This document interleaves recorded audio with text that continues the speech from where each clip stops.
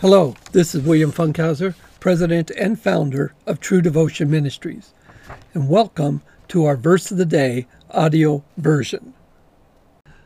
Okay, our Verse of the Day for May 4th, 2022 is 1 Peter 4:1.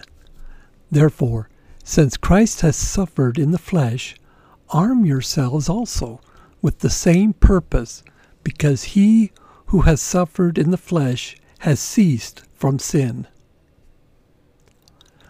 The therefore at the beginning of this verse refers back to the end of chapter 3, which is summed up here, quote, "For Christ also died for sins once for all, the just for the unjust, in order that he might bring us to God, having been put to death in the flesh, but made alive in the Spirit."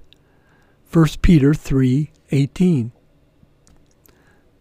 What our focus verse is alluding to is that since Christ suffered in the flesh for our sins, the readers are now to apply that insight to strengthen their own resolve to maintain the kind of behavior that is pleasing to God, whatever negative reaction may be ignited in their non-believing contemporaries.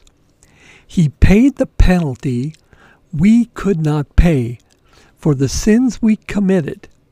It took a sinless, perfect man to pay the penalty for sins. This could not be us. Quote, "For all have sinned and fall short of the glory of God." Romans 3:23. But Jesus was perfect and did not deserve what happened, but he did it for us.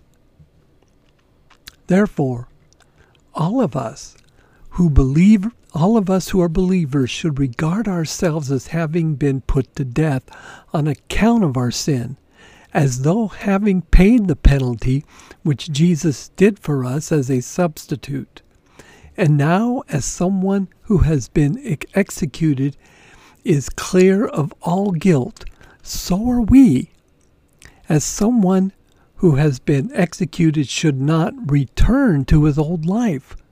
Should he live again, neither should we. Now, due to Christ's sacrifice, we have died to sin. Quote, "Even so, consider yourselves to be dead to sin, but alive to God in Christ Jesus." Romans 6:11. And now that we live in newness of life, and we live unto God. We have died to sin and passed into a new state and condition by virtue of our union with Jesus Christ our Lord. But while this is true, there is something we need to experience within our own spirits. Hence, the apostle says, quote, "Since Christ has suffered in the flesh, arm yourselves also with the same purpose, because he who has suffered in the flesh has ceased from sin." Unquote.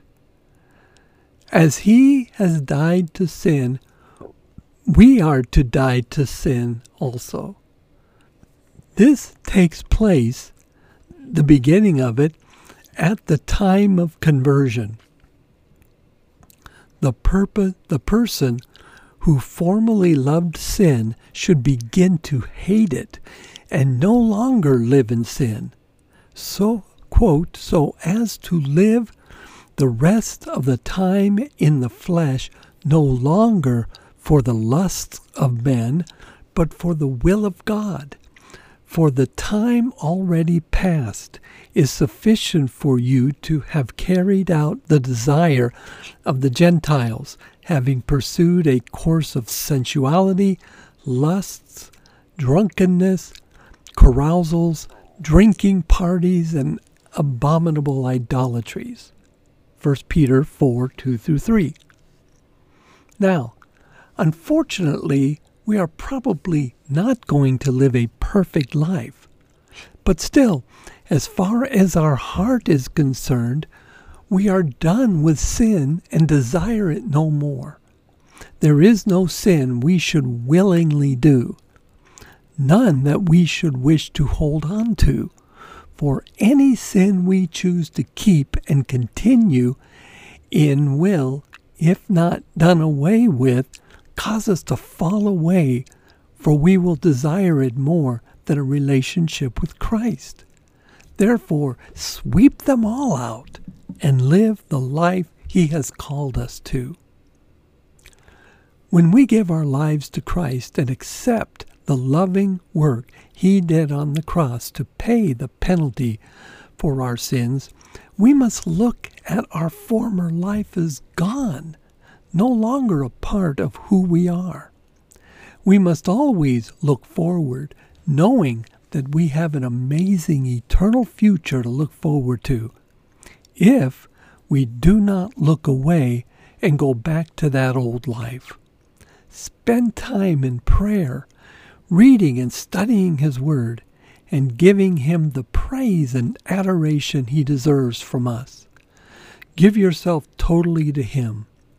There is no better way to live. I hope you enjoyed our verse of the day and were blessed by God's Word.